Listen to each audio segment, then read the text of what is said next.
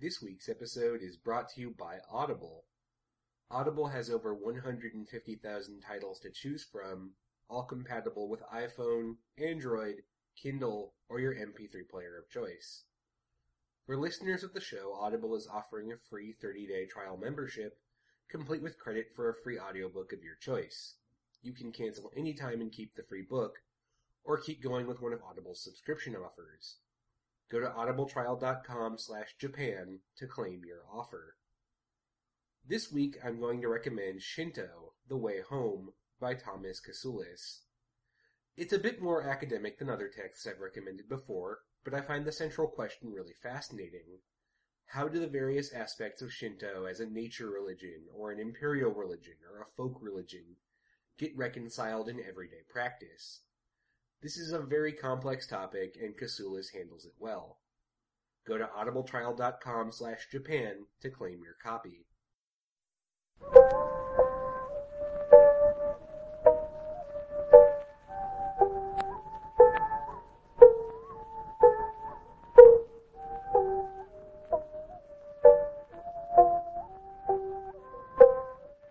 Hello, and welcome to the History of Japan podcast. Episode 87, The Way of the Gods, Part 3. After the conclusion of the Second World War, Allied occupation planners disagreed on a lot of things. What was to be done with the Emperor? How would the far-reaching goals of democratization and demilitarization be carried out?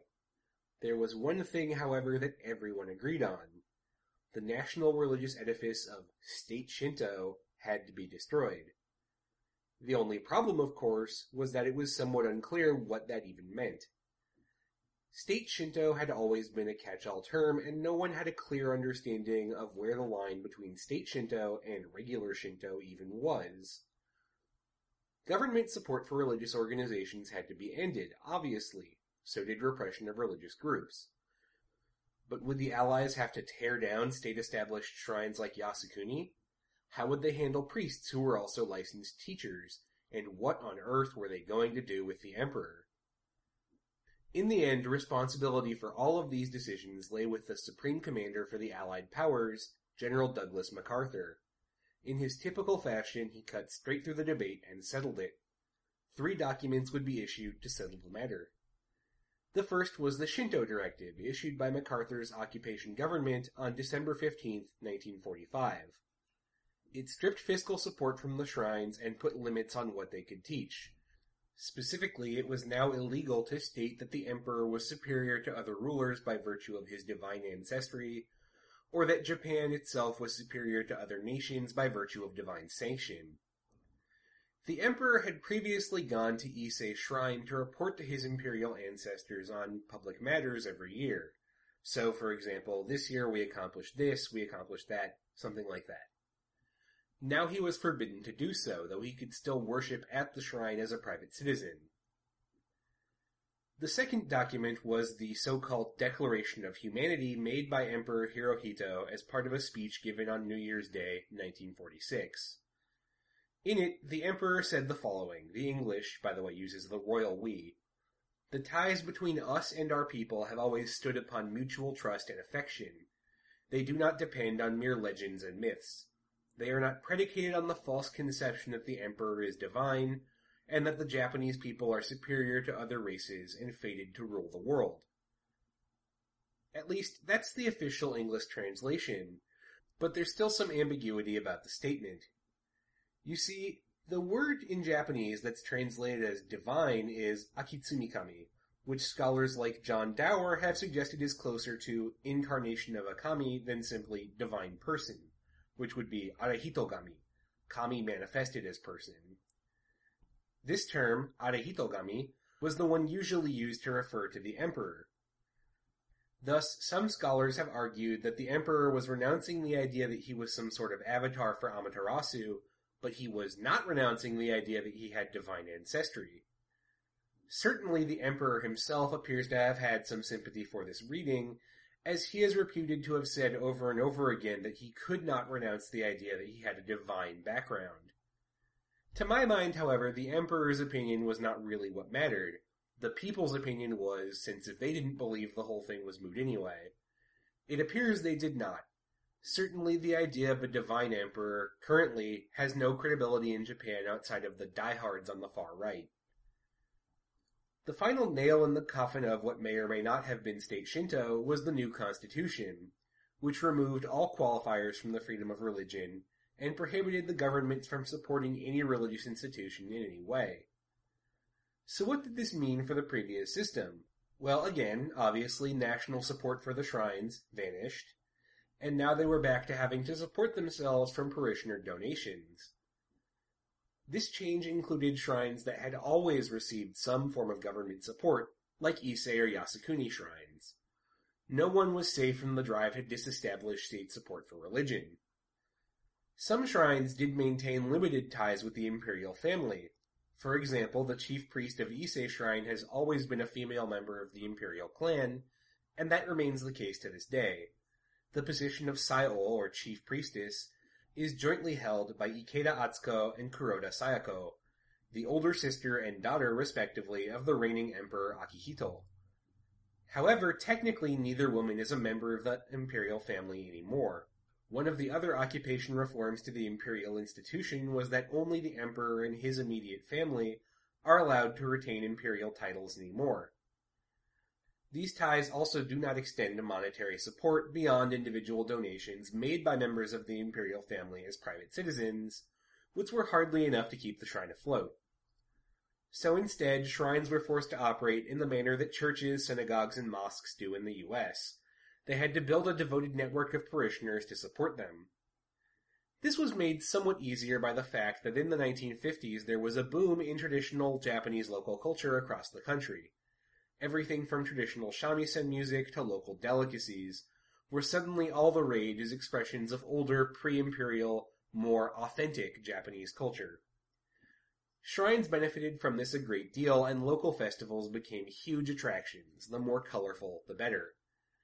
Two of my favorites are the Kanamara Matsuri at Kaneyama Shrine in Kawasaki, and Hitorizumo, not really a festival, more of a folk tradition, at Oyamazuni Shrine in Ehime.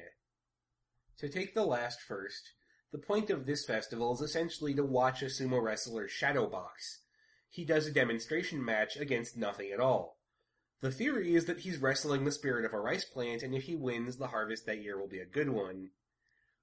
As for the Kanamara Matsuri, well, let's just say they interpreted the concept of a fertility symbol very literally, and you absolutely should not Google it if you're at your parents' house or on a public computer.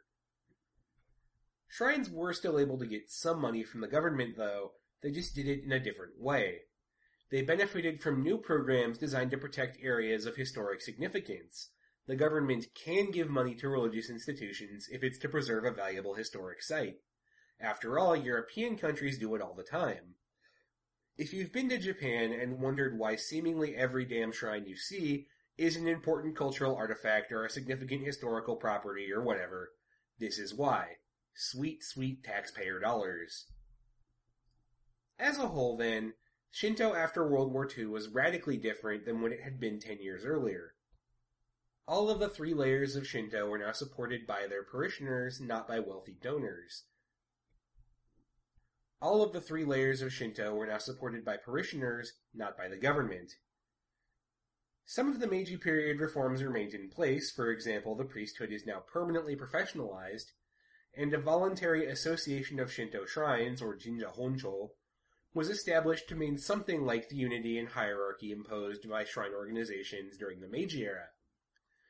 So I guess the short version would be that after the war, Shinto was less centralized than it had been during the war, but more centralized than it had been during the Edo period. The Association of Shinto Shrines, by the way, also has a strong political arm, the Shinto Association of Spiritual Leadership, or SAS, one of Japan's stronger political lobbies. Among its members, it counts none other than sitting Prime Minister Abe Shinzo, so as you can imagine, they're a pretty influential bunch. Now, I've been unable to find much data on how the shrines weathered the transition to independence, or whether any shut down from lack of support, but it doesn't really seem likely. By this point, shrines were thoroughly embedded in public life, and I can't really see one having so few parishioners it can't even keep its doors open. However, if you're thinking that now, thanks to the American written Constitution, we aren't going to be dealing with issues of religion and the state anymore, well, take another look at American politics. We sure as hell haven't come up with a permanent solution that keeps everyone happy, and neither have the Japanese. In particular, there were three big cases which brought the issue of Shinto and what relationship, if any, it could have with the government to the forefront. The first began in 1965 in Tsu City in Mie Prefecture to the southwest of Nagoya. The mayor of the city arranged for a Shinto priest to purify the grounds of a new city gymnasium and used public funds to do so. One of the city council members, objecting to the decision, sued the mayor on the grounds that the purification ceremony violated Article 20, enforcing the separation of church and state, and Article 89, preventing the government from giving money to a religious organization like a shrine in any official capacity, of the new constitution. The case eventually made its way before the Japanese Supreme Court. The court decided that while the ceremony technically did violate the concept of the separation of church and state, in practice, total separation of the two would be impractical and potentially undesirable. After all, it would mean an end to government assistance for things like religious schools or religious programs designed to help the needy, to say nothing of all the historic preservation money shrines were getting. In the end, it might even be discriminatory to totally enforce the separation of church and state, since then religious organizations would be unable to receive the government assistance that many other secular groups were entitled to. Using this as a starting point, the court then attempted to determine a good test for when the government violates Articles 20 and 89. It came up with the answer that the government exceeds those rules when its actions, quote, exceed reasonable limits, and when its actions have as their purpose some religious meaning, or the effect of the actions is to promote, subsidize, or conversely to interfere with or oppose religion. It is not enough that the practice of the activity is set by religion. The place of conduct, the average person's reaction to it, the actor's purpose in holding the ceremony, the existence and extent of religious significance, and the effect on the average person are all circumstances which should be considered to reach an objective judgment based on socially accepted ideas.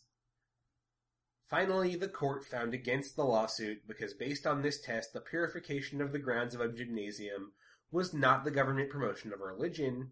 It wasn't like the priest went on to harangue the masses to believe harder or visit the shrine more. Cases 2 and 3, meanwhile, are all about Japan's most controversial Shinto shrine, Yasukuni. The second one is relatively straightforward, but presented a potentially awkward situation for the government. You see, after the Second World War, Yasukuni Shrine continued to operate, and those people enshrined during their war were not de-enshrined. In addition, in 1977, the board of Yasukuni Shrine agreed to enshrine 17 Class A war criminals who had qualified, so to speak, for the shrine due to wartime service, but had been denied enshrinement during the occupation for the very good reasons that A, they were convicted war criminals, and B, their bad leadership was the primary reason the shrine was now so crowded. I've been unable to totally figure out what motivated the decision. Everything I've read attributes it to a strong sense of nationalist feeling on the shrine board, and that certainly seems likely, but it's not definite. I can't say for sure what motivated the enshrinement decision. On the surface, this is reprehensible but reasonably straightforward. After the war, Yasukuni was a private institution, and as a private institution, it could do more or less as it pleased. However, Yasukuni was also the largest war memorial Japan had, and a lot of public figures, including the emperor, visited there to pay respects. I suppose the best analogy would be if Arlington National Cemetery here in the U.S. were controlled by an independent group of American ultranationalists who, say, arranged to have some of the perpetrators of heinous acts during the Indian Wars or the Philippine insurrection buried on the grounds. The government would have to choose between ignoring its own war memorial or attempting to interfere in what was technically the business of an independent religious group. Once the enshrinement was announced, by the way, visits by government officials stopped for several years. In particular, no member of the imperial family, including Hirohito himself, went back afterwards. Things were made even more complex because of something I didn't mention during the last show for lack of space. In each of Japan's 47 prefectures, there was also a branch shrine of Yasukuni called a Hokokusha, or National Protection Shrine. Some of these Hokokusha received support from local governments, justified by treating the shrines not as religious sites but as war memorials, meaning that tax dollars were technically going to shrines which housed war criminals. This situation simmered for a few years, both because for a while the government was careful to distance itself from it, and because understanding the scandalous nature of what had happened required an understanding of both Japanese politics and the nature of Shinto, which I suspect was beyond a lot of people outside of Japan. Still, it's blown up plenty in recent years, as evidenced by popping Yasukuni into a Google News search. The third case is to my mind the most interesting, though its beginning is very tragic. It started in 1968, when a lieutenant in the Japan Ground Self-Defense Forces named Nakaya Takafumi was killed in a car accident. His wife, Nakaya Yasuko, was a believing Christian, though he himself was not, and in accordance with her wishes as his next of kin, he was buried in their local church. In 1973, however, Nakaya Yasuko received some very upsetting news. After the war, the self-defense forces had been approached by Yasukuni with the offer to enshrine any SDF member killed while in active service, and the SDF had agreed. So, she received notice from the self-defense forces that since her husband had died while deployed, even if deployed was a pretty loose term for an army that didn't fight wars and never left Japan, he was to be enshrined in a local Hokokusha, and thus in Yasukuni Shrine itself. Now, this is a pretty big deal for Christians, seeing as the enshrinement ceremony is fundamentally a form of deification, and thus breaks the second commandment, the one about having no other gods before me. You could probably make a case that it's straight up idolatry too, but I'll leave that for the theologians among you to debate.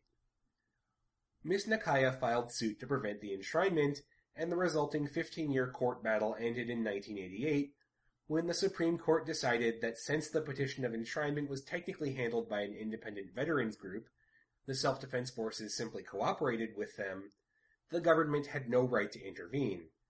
Besides, they argued, allowing Shinto believers to venerate her husband had no impact on her. Religious toleration relied on mutual generosity, and she had to be generous towards their right to practice as they saw fit, just as they were generous to hers. Besides, the old argument was trotted out, is Shinto even really a religion? As you can imagine, this did not go over great with Japan's small but vocal Christian community, which saw the decision as an attack on their right to practice their religious traditions free of interference. However, all objections amounted to nothing. Nakaya Takafumi remains enshrined in Yasukuni to this day.